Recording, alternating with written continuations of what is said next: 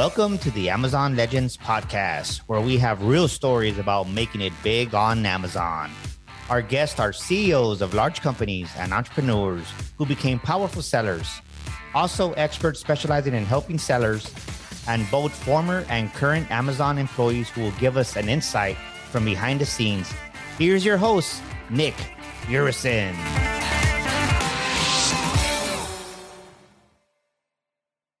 Hello, everybody. Welcome to another episode of Amazon Legends. My next guest today is a TEDx speaker and a digital transformation expert specializing in travel industry. She worked for several multinational companies in travel space, airport and duty-free stores. She's currently the CEO and founder of WonderSafe, which is a non-violent personal safety device. It's actually an ecosystem that is for women and vulnerable people. When she's not working, she's passionate about fencing, currently training for Paralympics. As well as fencing, she likes to spend time with her teenage boy that is a recording artist, and also her dog. So with that, everybody, meet my guest, Stephenie Rodriguez. Welcome to the show, Stephenie. Thanks, Nick. Delighted to be here. So you are joining us from Australia, right? Yes, I'm in Sydney. Wow, this is a first for me to have a guest all the way from Australia. And that's where you reside, but your business is international, right? Yes, we're a U.S. Delaware C corporation. But, the irony is that, Nick, I'm in your future because we're ahead of you. So I can tell you the future is beautiful. Oh, my luck. Yeah, I mean, it's definitely, the future is always beautiful. You know why? Because we don't know it yet. Well, I know it. I'm in Wednesday. It's good. But yeah, it's I went on a trip which had 16-hour time difference, and it was so when I was messaging my friends, I would say, I'm messaging you from your future. So, exactly. I know exactly. So tell us, Stephenie, you have an incredible story. So for anybody listening, what you're going to hear in this episode is an incredible story of entrepreneurship, but most important, the soul of an entrepreneur and how an entrepreneur operates. And I've heard many stories, and we all have our own, and we have our challenges, but this one, so hold on to your seat. So with that, Stephenie, share with us how you got to create your product. Thanks, Nick. Well, it started in 2015 when I was in an elevator in Geneva working on a digital transformation project for the airport.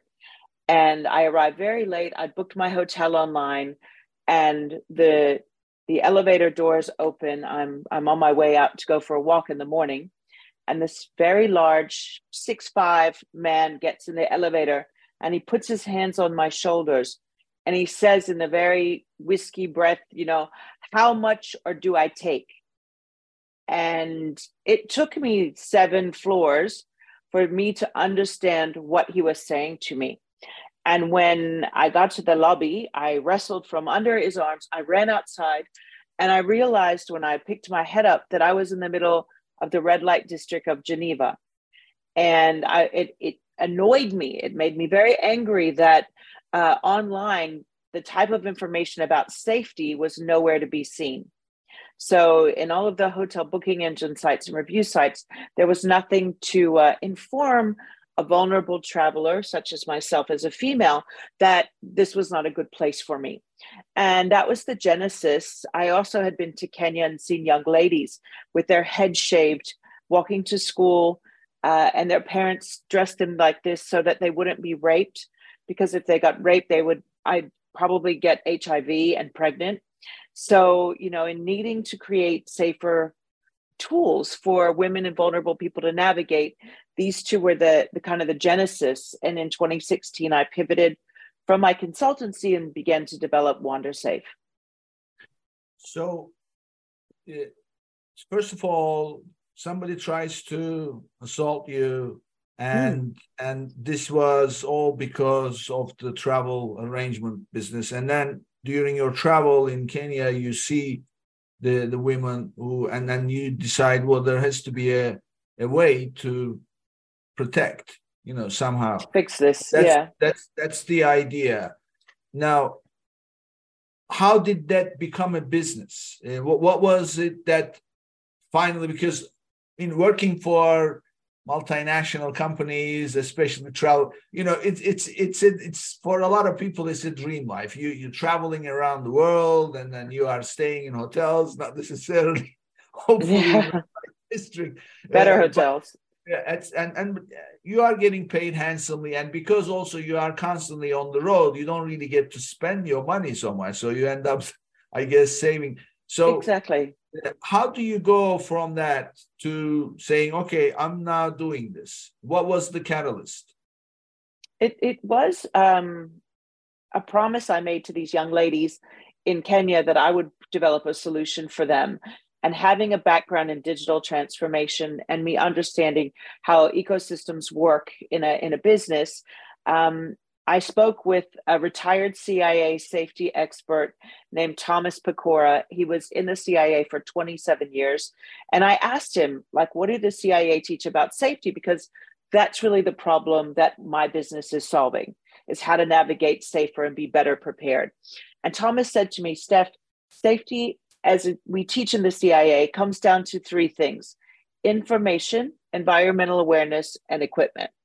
And when he said equipment, I leant in and I said, tell me about equipment. Is that like tasers and things? He said, no.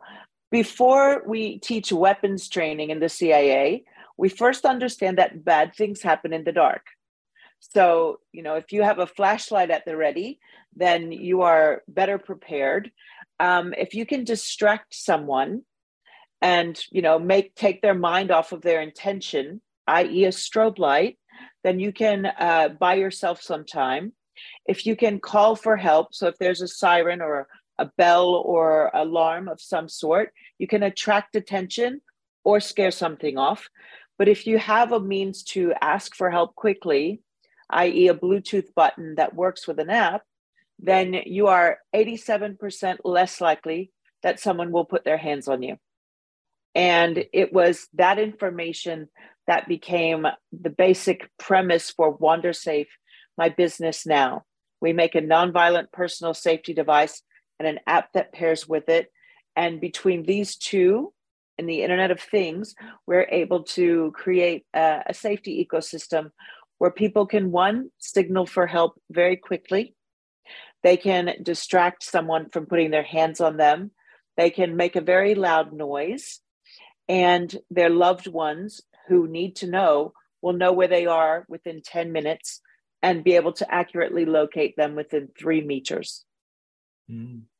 Okay, so we'll dig into this because I want people to understand how this works. And also you have some things that you're planning on in order to launch in the US and things like that. So we'll call out for some people who may want to collaborate with you and things like that. We'll get into those. But I want you to tell me, so from the moment that you decided, okay, this is what the product is going to look like, these are the components, tell me your story, because that I almost fell off my chair when you told me the whole story about how everything you went through. So walk me through, and then I want listeners to hear. That's the part that really inspired me, and I want everybody to hear it. Sure. Well, we started building our product after being in a Silicon Valley boot camp, if you would, for female founders. I raised about 1.5 million in venture funding for R&D to be able to develop a prototype. I got samples. I played around with electronics. I'm not an engineer, so I disclose I had no basic understanding of electronics at all, but I knew what I wanted, and I drew this design, and I went through this process. So after we launched it and sold some of our product to Bookings.com, to Revlon, and to Deloitte for their traveling staff, I decided that it was time to scale the business. So I went to Africa in September of 2019 to speak at a conference and to launch Wander Safe into Nigeria, where they have 10,000 women and girls a day that are sexually assaulted. So very big blue ocean, very much a need. And I did a week in Lagos, and then I flew to Delhi. I did a week in Delhi meeting with the Bookings.com satellite office. And then I flew back to Australia. And then the next day I went to Boston for a meeting. And I spent 4 days in Boston, but on the fourth day, we were meant to fly back to Sydney, and I was in the airport, in the lounge, and I had a seizure, and I didn't wake up for 2 weeks. And I was ambulanced out of the hospital, and it took the staff of Massachusetts General 22 hours to diagnose that I had been bitten by a mosquito in Africa that gave me the world's deadliest parasite. So at the time, because it was exactly 2 weeks from the day, the parasite had multiplied in my bloodstream to where 8% of my blood volume was parasitic. And as a result of that, I had complete organ failure. It was like someone stuck a broom in a bicycle spokes, like everything shut down. So I'm in a coma. My family are called to come and inform that I'm going to die. Like 3 times in this coma, Harvard doctors said, her life is unviable. She will not live. And by a miracle, I came through after the 3rd time and woke up. But when I woke up, I was completely paralyzed. I couldn't scratch my own nose. And it would be the beginning, and this is October of 2019, of a 3-year journey that had me in the hospital for more than 440 days. I'm going on Saturday for my 40th operation. And as a result of irreversible damage, I wound up losing both of my feet and becoming a bilateral osseointegrated amputee in March of 2021.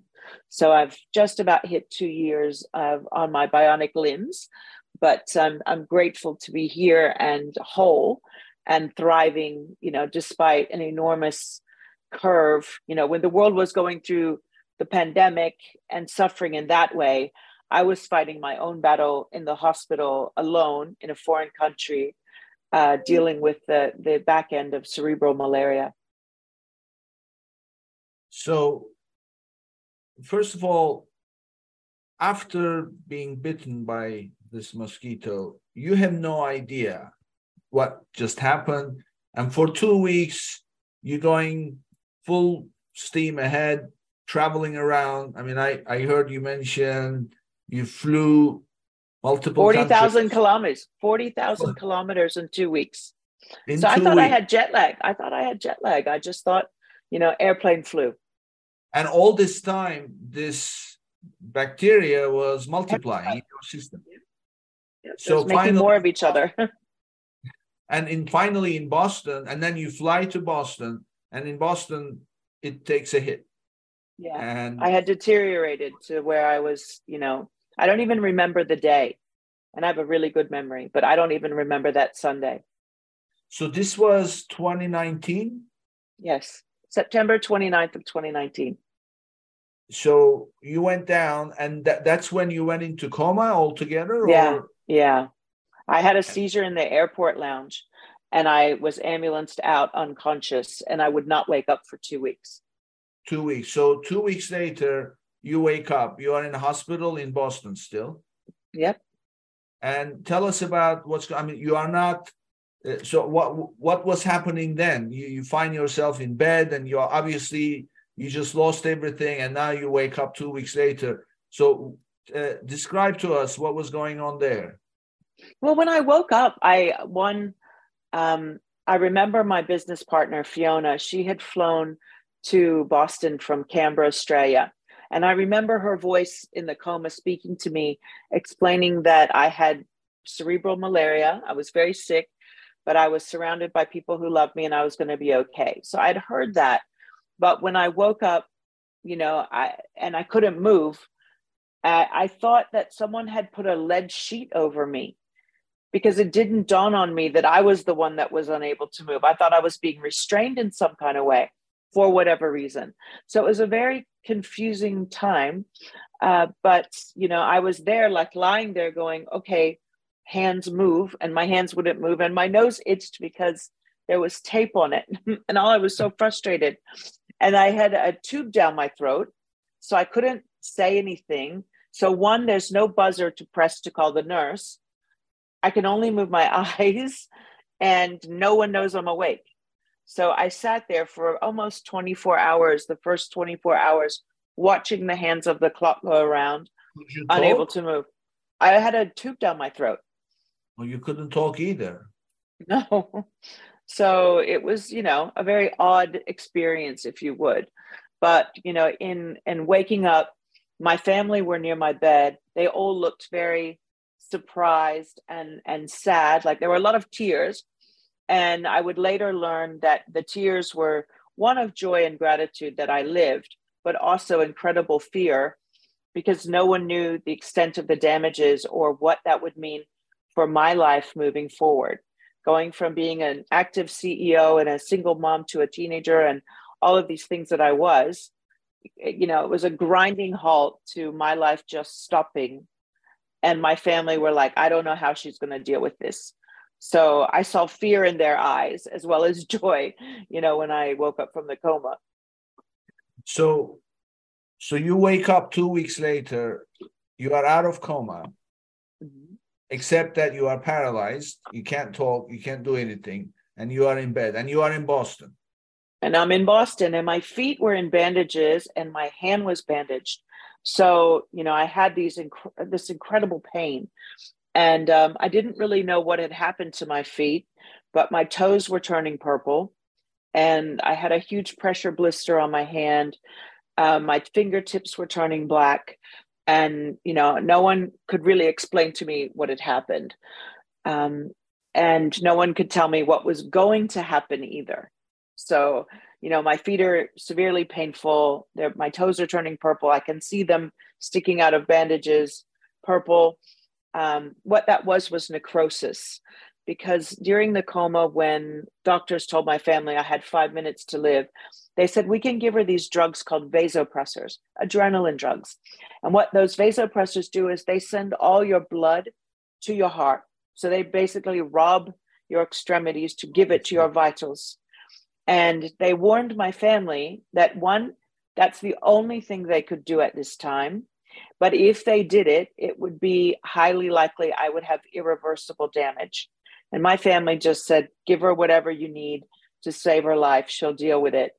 But waking up for me to see that my feet had been robbed of blood and my fingertips, hence the purple was the beginning of those appendages dying. That would be a very much a wait and see kind of experience on what was to happen next. So how long did that last? How long were you in that state in the hospital, not knowing what's going to happen? Well, I stayed in Boston for 45 days, and my attending, Dr. Greg, said, Stephenie, cerebral malaria kills 97.7% of the people it infects. So we don't have data on what the recovery journey is going to look like for you, because there isn't any. That 2% of the population that survives such a trauma is not recorded or correlated. And this was the first case of cerebral malaria that Massachusetts General Hospital ever had. So there was no, premise for what the next steps would look like. So they couldn't tell me what it's going to take a month, 3 months, 4 years, nothing. So it was a question of how much of my body was damaged, how irreversible it was, what would grow back, what wouldn't. But my travel insurance company demanded that I be repatriated back to Australia here. So they were trying to get me out of Massachusetts General and back to Sydney so that the medical teams here would pick up on that care and look after me. So we came back to Australia about the 5th of November. And then I went straight into the hospital. So it was just the beginning of a long journey. My toes were so damaged that they were irreversible. And what the body does Nick, it's really interesting. It demarcates. So it separates the dead thing from the live thing. So you could see how the tips of my fingers were, the dead bits were separating and coming away from the healthy tissue. But we waited to do any medical intervention like surgery until the 15th of February of 2020. So that was the beginning of my surgical journey, was 2020 in February. But I spent from February 15th to July 4th in the hospital. So complete isolation during lockdowns and the pandemic by myself. And that was, incredibly trying. Just as much as I was in physical pain, the isolation was really challenging. So, I mean, that's what I was just about to say. It's all this is happening, and you're now back home in Australia. You are in hospital, February 2020, and COVID is just starting to come out, right? It's hitting the whole world in a way that nobody has seen for God knows, since the Spanish flu. And nobody knows what the cure is. People are dying. And then everything that we saw in the movies is happening. And here you are in the hospital, you're fighting for your life. And you see your body, transforming. It's I mean, I cannot even imagine how he must have been feeling. This is incredible. Yeah, I look back at that experience, and a very wise friend of me said, Steph, the universe doesn't work against you, it works with you. And I had stood up in Geneva at the UN in 2019 and declared that I was on a mission to impact 1 billion lives by 2025. And I kept on saying that through 2019. I would open any presentation with that mission leading at the fore of the conversation. And this wise person, she said, the universe is recalibrated to give you the means to deliver on that mission. So see it as a bridge. And when you get across the bridge, you'll know that you've come out the other side.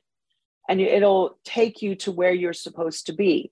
So, often people say, I'm so sorry when they ask me what happened or they hear about it. But I'm actually not sorry, because the growth that I experienced through adversity was definitely a teacher for me. And to learn how strong I was, and to learn patience in a new way, and to focus on things outside of my own bubble of pain were really quintessential themes throughout this entire journey. And I can say that I grew as a person, as a mother, as an entrepreneur, having to go through such a very difficult time. I mean, your story as far as what you went through, we're gonna get to how you come out the other end in a minute. But what I am dying to know is, so you from February to July, you go through the surgery and you lose your feet in the process. No, first I lost my toes and my heels. So they were very conservative to take only what was dead and demarcating, meaning separating from the body. So I lost all 10 of my toes and the caps of my heels to the bone. So there was parts of the foot left over. They were unrecognizable, but there were still things at the bottom of my legs. But we did skin grafts, we did stem cells, we did hyperbaric treatments, and my heels just would not grow back. The skin wouldn't cover it. And we had, worked on this for so many operations after I was having surgery almost every 10 days. So we, it's like, keep at it, try our hardest. There's no time to recover from one surgery, and then you're going into another. Yeah. And that's why they kept me in the hospital for so long, was to be able to make sure that I was, not at risk for an infection or going to do something on them that I shouldn't. So that's, kind of the reason for the extreme hospitalization. But as I said, more than 440 nights, that's extreme hospitalization. Oh, yeah. More than a year. So in July, what happened in July? Is it from February to July? They let me come home because they wanted to, give me time. So I would have a nurse come in to see me every day. But then I went back in August and back in September and back again. But that period of February to July was one chunk of solid time. But then there were more 2 weeks here, 3 weeks here, go home for 2 weeks, come back. And it was a little less segregated in the treatment. But ultimately, as we got through, when we got to February of 2021, so it'd been a year since I lost my toes and my heels. I was in a wheelchair for 2 years. So we got to this point in treatment that there just was no hope. So the option was to do a huge graft of my side and put that on my heels and revascularize that. And I would lie in bed for 3 more months and not move in hopes that that would cover and grow on my heels, or the other, which was amputations. And I met my surgeon at TED, the Ideas Worth Spreading TED Talks in 2015. And so there's a doctor who specializes in robotic surgery. And I'd miraculously met him before I ever knew I needed him. But when we get to this point of no return with my heels, I go and see him and he says, look, if you give me those feet, I'll have you walking within 2 weeks. So it took me 3 weeks to think that through, because amputations are a very permanent decision. There's no coming back from them. So, he wanted me to make sure that I had thought about it, but I was in so much pain and all I wanted was my mobility back and to get back on my feet, no pun intended. So it didn't take me a very long time to make that decision that I would have my feet amputated and take bionic surgery as my option to mobility again. So from really the whole incident happened in September 2019, all the way up to February 2021. It's the whole time of, and while COVID is running rampant and doing all kinds of damage, you've gone through this slowly, your toes, your heels. And then finally in February 2021, you make the decision to have your feet amputated. Yeah, that was the only choice because it wasn't healing. So I'd run out of options at that point. And, not being able to swim or take a bath. So I couldn't immerse my wounds in anything.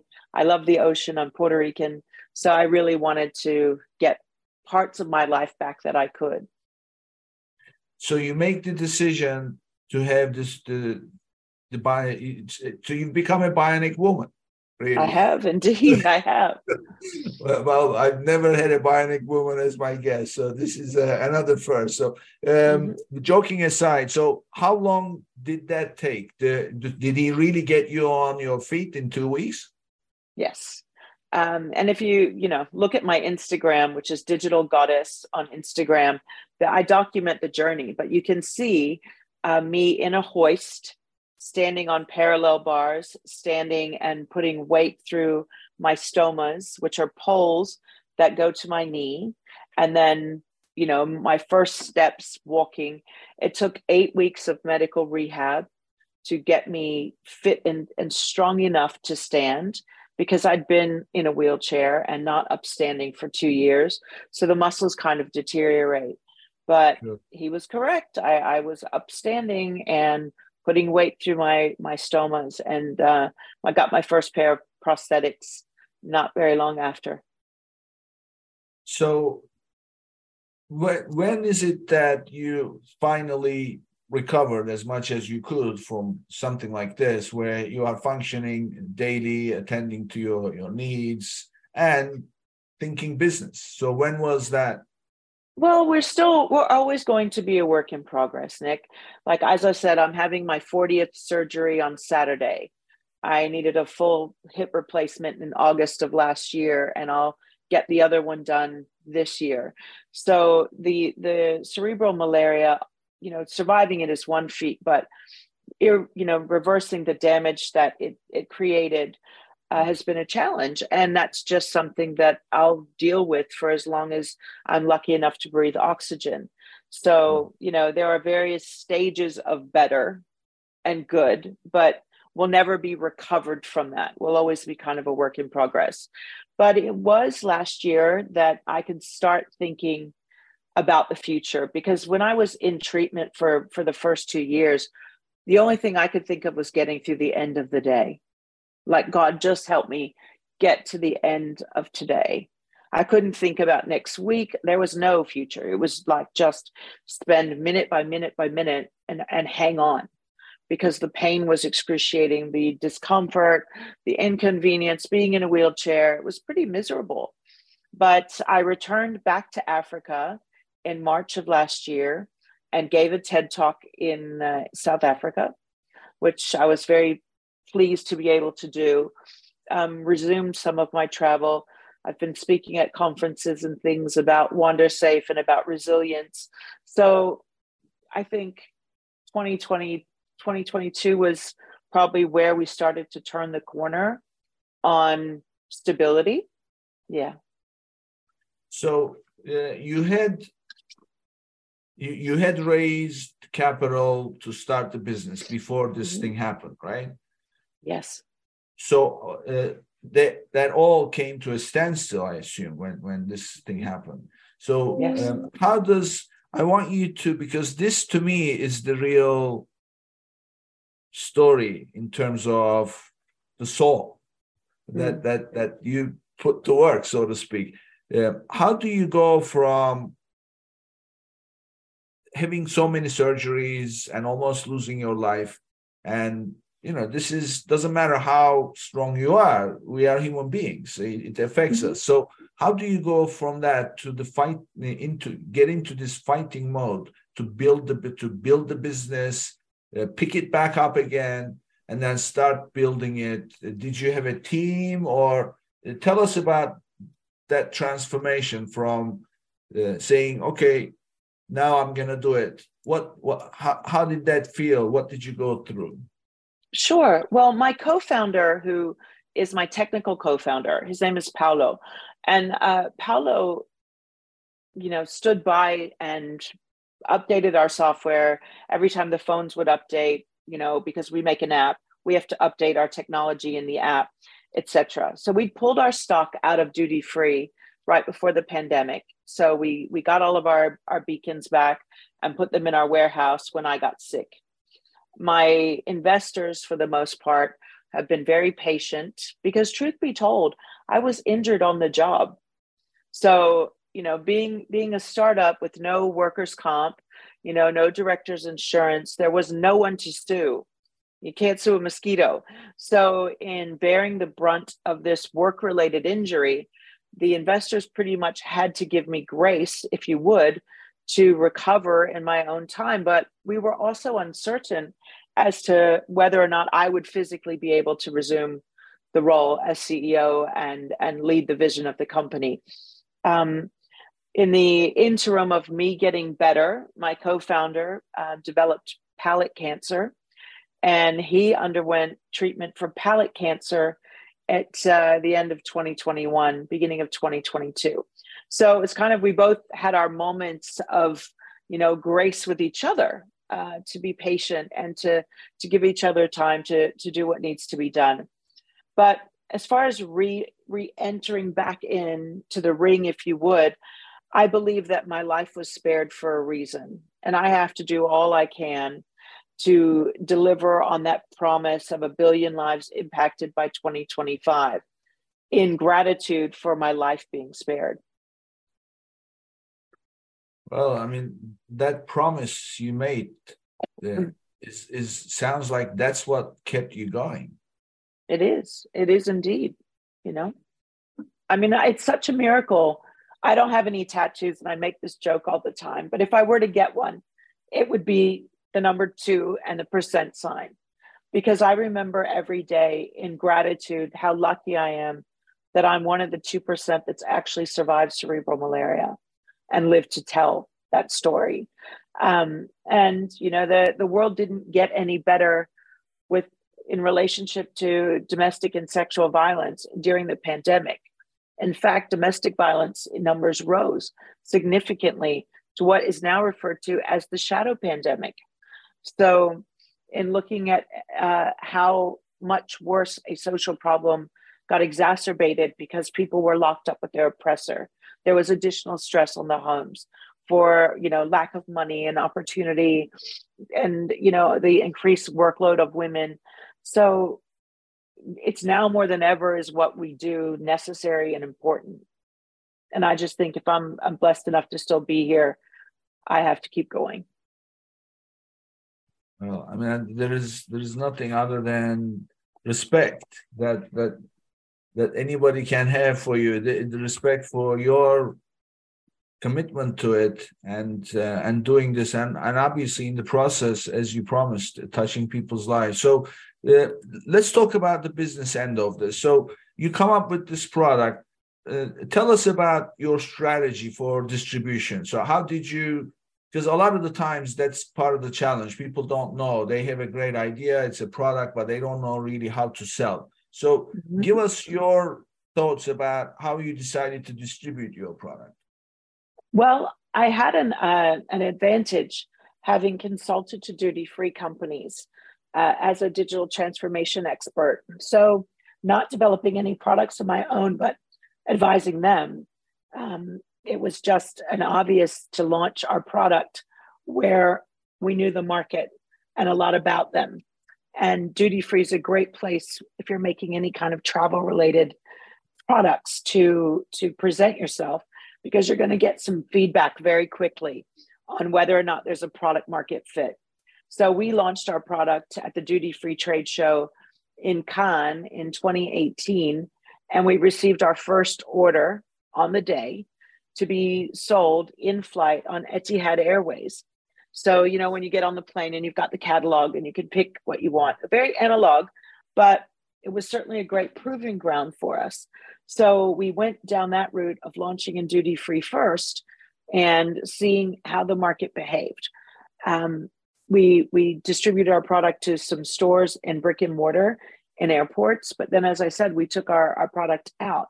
We thought about going on Amazon. We attempted to go onto the Amazon platform, but we had some friction because I'm physically based in Australia and our company is based in the United States. And the IP address that I would log into had trouble with getting listed on Amazon because of the know your customer and the validation process.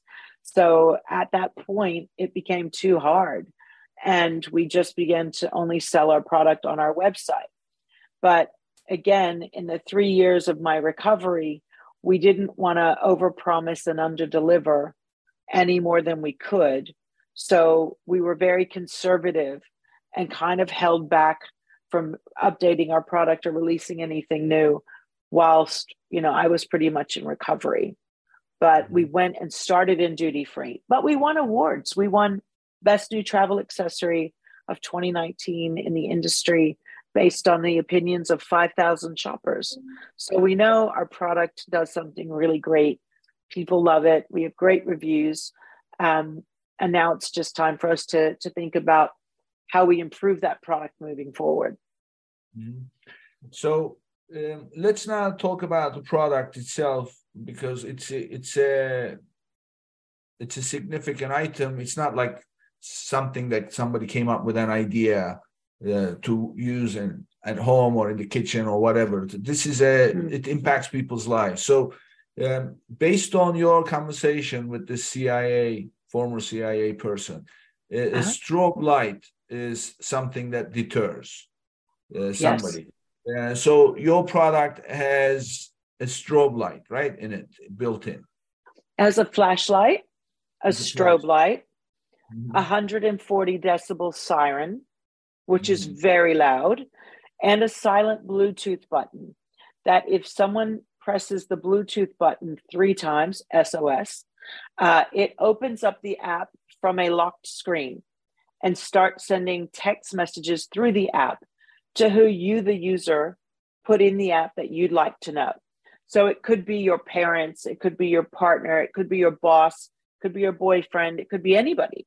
So, looking at who would use our product and who it could be for remote workers. So Revlon bought our product for its traveling, training hairdressers in Latin America, who would go in after hours and teach color, in a strip mall, if you would, which could potentially be unsafe. So employers looking at duty of care would purchase our product. And senior citizens who want to live independently, not in a nursing home, but if they have a problem, they want to signal their kids, mature kids want to tend to take care of their parents. We have parents buying it for their students, their college age students, especially study abroad. So we see different pockets of use cases based on how the product would be used. And I've seen it with great success meeting these people's needs. Well, I mean, this also, so when you activate this, all three go off at the same time, the siren? No. Or you can choose? Yes. So you might put a light on it and it scares someone away. Yeah. Or you may, because you're really feeling fearful, just give it a tug and set the alarm off, because that activates the light and the strobe. So you might just go straight for the loud alarm, and that typically will scare someone off. Most of these petty crimes like bag snatch, and they're not petty, but they're crimes of opportunity. So, rape is a crime of opportunity. Somebody was in the wrong place at the wrong time and looks like they could be a potential target. So in equipping someone with these tools at the ready, they understand how they work with gross motor skills, but it does create a success mindset. Mm-hmm. Well, I mean, so as far as the messaging, so I'm assuming that I heard you mention you have an app. So you have an app that you will download, install, and I'm assuming there's a configuration of it. So you decide who your contacts are that you want to message to, and then things like that. So that as soon as you activate it, bang, those people get the message. So this actually is, one of the things in 21st century is people are living longer. And a lot of those people living longer, they're living longer, but they're alone. They're divorced, single, whatever the case may be. So, and of course, at some point, as you get older, living alone, anything can happen. Sure. And those who've never been married, don't have kids, or anybody. So not necessarily there is an attack situation, but it's just somebody living alone. They can easily also use this. That's a whole different market. I just thought about that. I thought, so there are many ways to apply. Well, I mean, it's obviously there are products out there that I see on TV. I fell, I can't get up, please help. They're running those infomercials. In fact, one of those companies is someone that I know that runs. I'm in New York City. We see infomercials. It's a friend who started that company. Wow. So it helps seniors, and so this is it's a great product. So one more thing that I want to ask: this is universal, right? So you buy it anywhere. In addition to sending messages, it also shows your location, where you are, so they can find you. Yes. So talk to us about that. Talk to us about the technology behind that, how it can be universal. Sure. Well, we have users in 57 countries. And how it works, we have an API, and I don't want to get too geeky on this, but we have a plugin that gives a 3-word location that, if given to first responders, because if you've ever seen longitude and latitude, the numbers are like that long. It's 0.047. Right. No. Well, no one can remember that. But the app will give you and also the person you're signaling 3 words like run, apple, light. And that would mean the 3 meters square that you're in. But let's say, I'm sending it to my dad. He's Puerto Rican. He only speaks Spanish. So instead of it being in English, he's going to get the 3 words in Spanish. So he can tell local authorities, my daughter is at run traffic light, and they will know exactly where I am on a map. So the ability to accurately locate someone within 3 meters uses an integration of some technology called What 3 Words. And tell us about that. It's not something you develop. This is universally available for companies to use, right? So yes. Tell us about that technology, because I didn't. I'm a technology person. I'm supposed to be, and I didn't know. I learned from you. So share that information with us. Well, it's just What 3 Words. That's what it's called, and it was developed by a UK company, and we use a plug-in of that. But it literally, they've mapped the world in 3-meter squares and anywhere in the world, and they've been able to transpose that into any language. So, Google What 3 Words, and you'll be able to see how that technology works. That's just one integration into our platform. Other parts of our platform allow you to search a destination to know before you go. So you could go in the search bar and look up San Francisco and see where any users have left any breadcrumbs around a potential threat, or homeless people, or prostitutes, or drug use, or a deserted lot, or poor lighting. So before you rent an Airbnb, this would be a really wise thing to do, would be to look up the neighborhood. So, our goal is to create dynamic safety ratings in real time, which no one's ever managed to do. Yeah.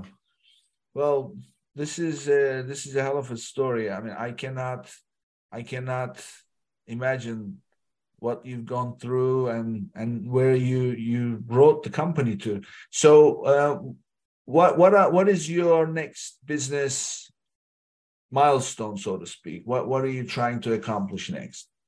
Well, one, we'd love to get on Amazon and be able to sell our product effectively, because it's such a great marketplace. But also, we are in discussions with one of our existing clients. We built a back-end system that allows for a head of security, if they have human assets around the world, like Revlon or like Deloitte or like Bookings, to be able to, if one of their employees activates that SOS, to be able to take that call and assist that person, being able to see on a map where they are and guide them through and to help them navigate where they are.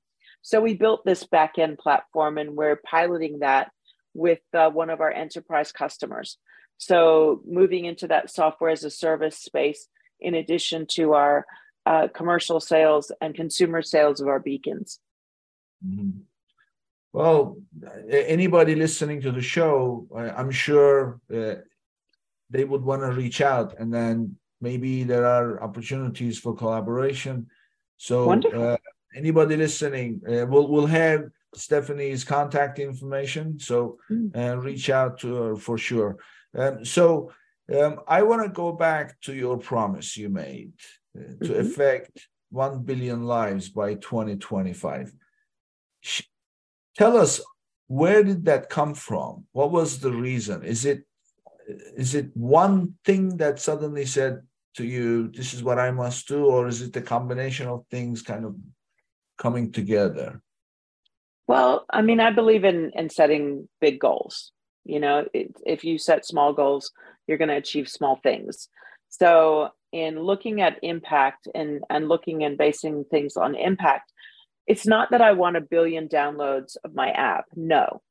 When we talk about lives impacted, for every person that goes to work, school, worship, sport unhindered, there's a positive impact in a community. The same way that if someone is assaulted, there's the cost to the community, to the taxpayer, for the rehabilitation of that person, lost wages at work, to prosecute the offender, all of these things. So these incidents aren't free. And in fact, the UN Sustainable Development Goals underpin the means of ending gender-based violence. So if we're going to promote access to education, fair work for people, and creating a more livable planet, as part of the UN Sustainable Development Goals, if we don't address the safety problem, then we're not going to achieve these things. And of the 17 SDGs, the one about ending gender-based violence is the one that requires no infrastructure. It's of zero cost to the population to decide that enough is enough. Yeah, I mean, it's true. Without safety and security, nothing else matters, right? I mean, that's the anything that you want to do in your life. The first thing is to feel safe and have the Mhm. safety and security of the environment. That's why you have the equal protection under the laws and things like that. It's all about feeling that stability. So I want to dig a little bit more in terms of setting big goals. Why do you feel that you need to set big goals? Because it's not everybody does that, you know. Where do you think that came from? I don't know, to be quite honest. I've just been an overachiever and one to, not be afraid to take risks and to attack big problems. And it's just in my DNA. It's how I'm wired. But in deciding that, in order to make an impact, and I there's an interview of me online, and I said to the TV host, I was on TV, my two things I wanted, one was to give a TED talk, and the other one was to win a Nobel Peace Prize for addressing the problem of violence against women and bringing a solution forward for that.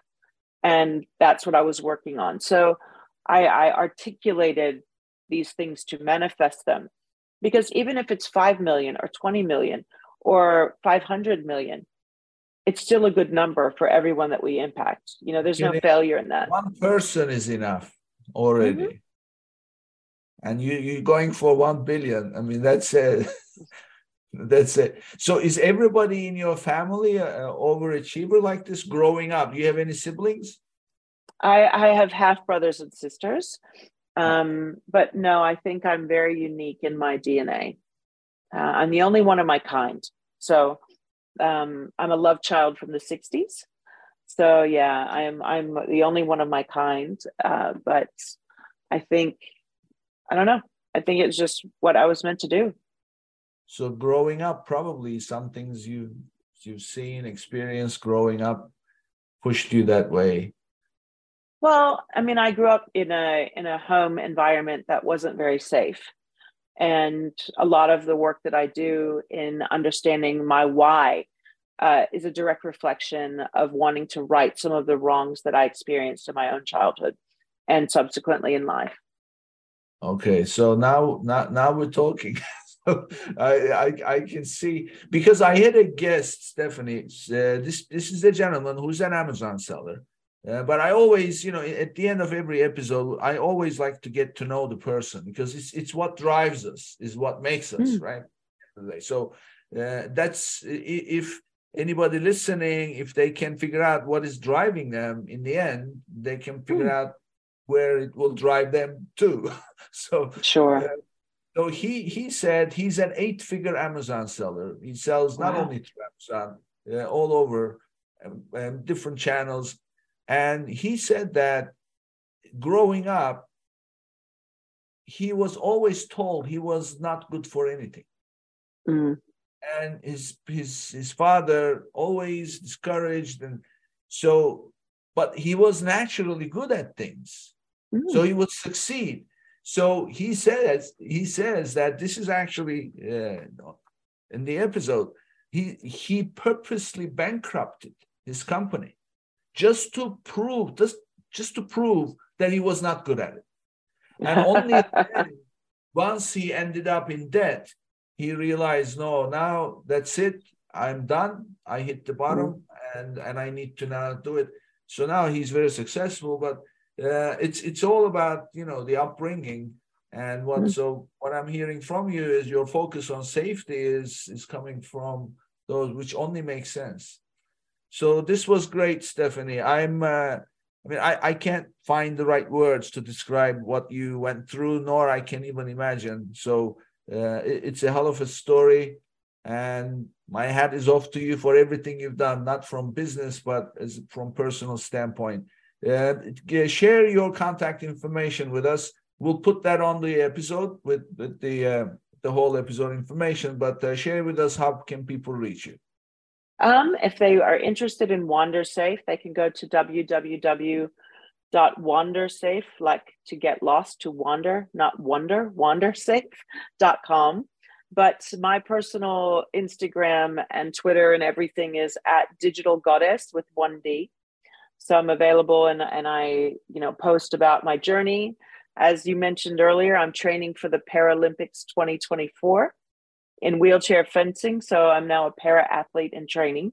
And that's quite a lot of fun to witness as we move forward. And I'm on LinkedIn at Digital Goddess again. So I welcome collaboration. I'm grateful, Nick, for the chance to talk with you today and share my story. Oh, it's my privilege, and I love the conversation. And I'm sure you will hear from people, Stephenie. Thank you for being here. Thank you. And this brings us to the end of another episode, and I'll see you on the next one. Thank you for tuning in to today's episode. Be sure and subscribe, rate, and review our show. And be sure and share an episode with a friend. And thank you so much for being with us today. We'll see you next week here on Amazon Legends.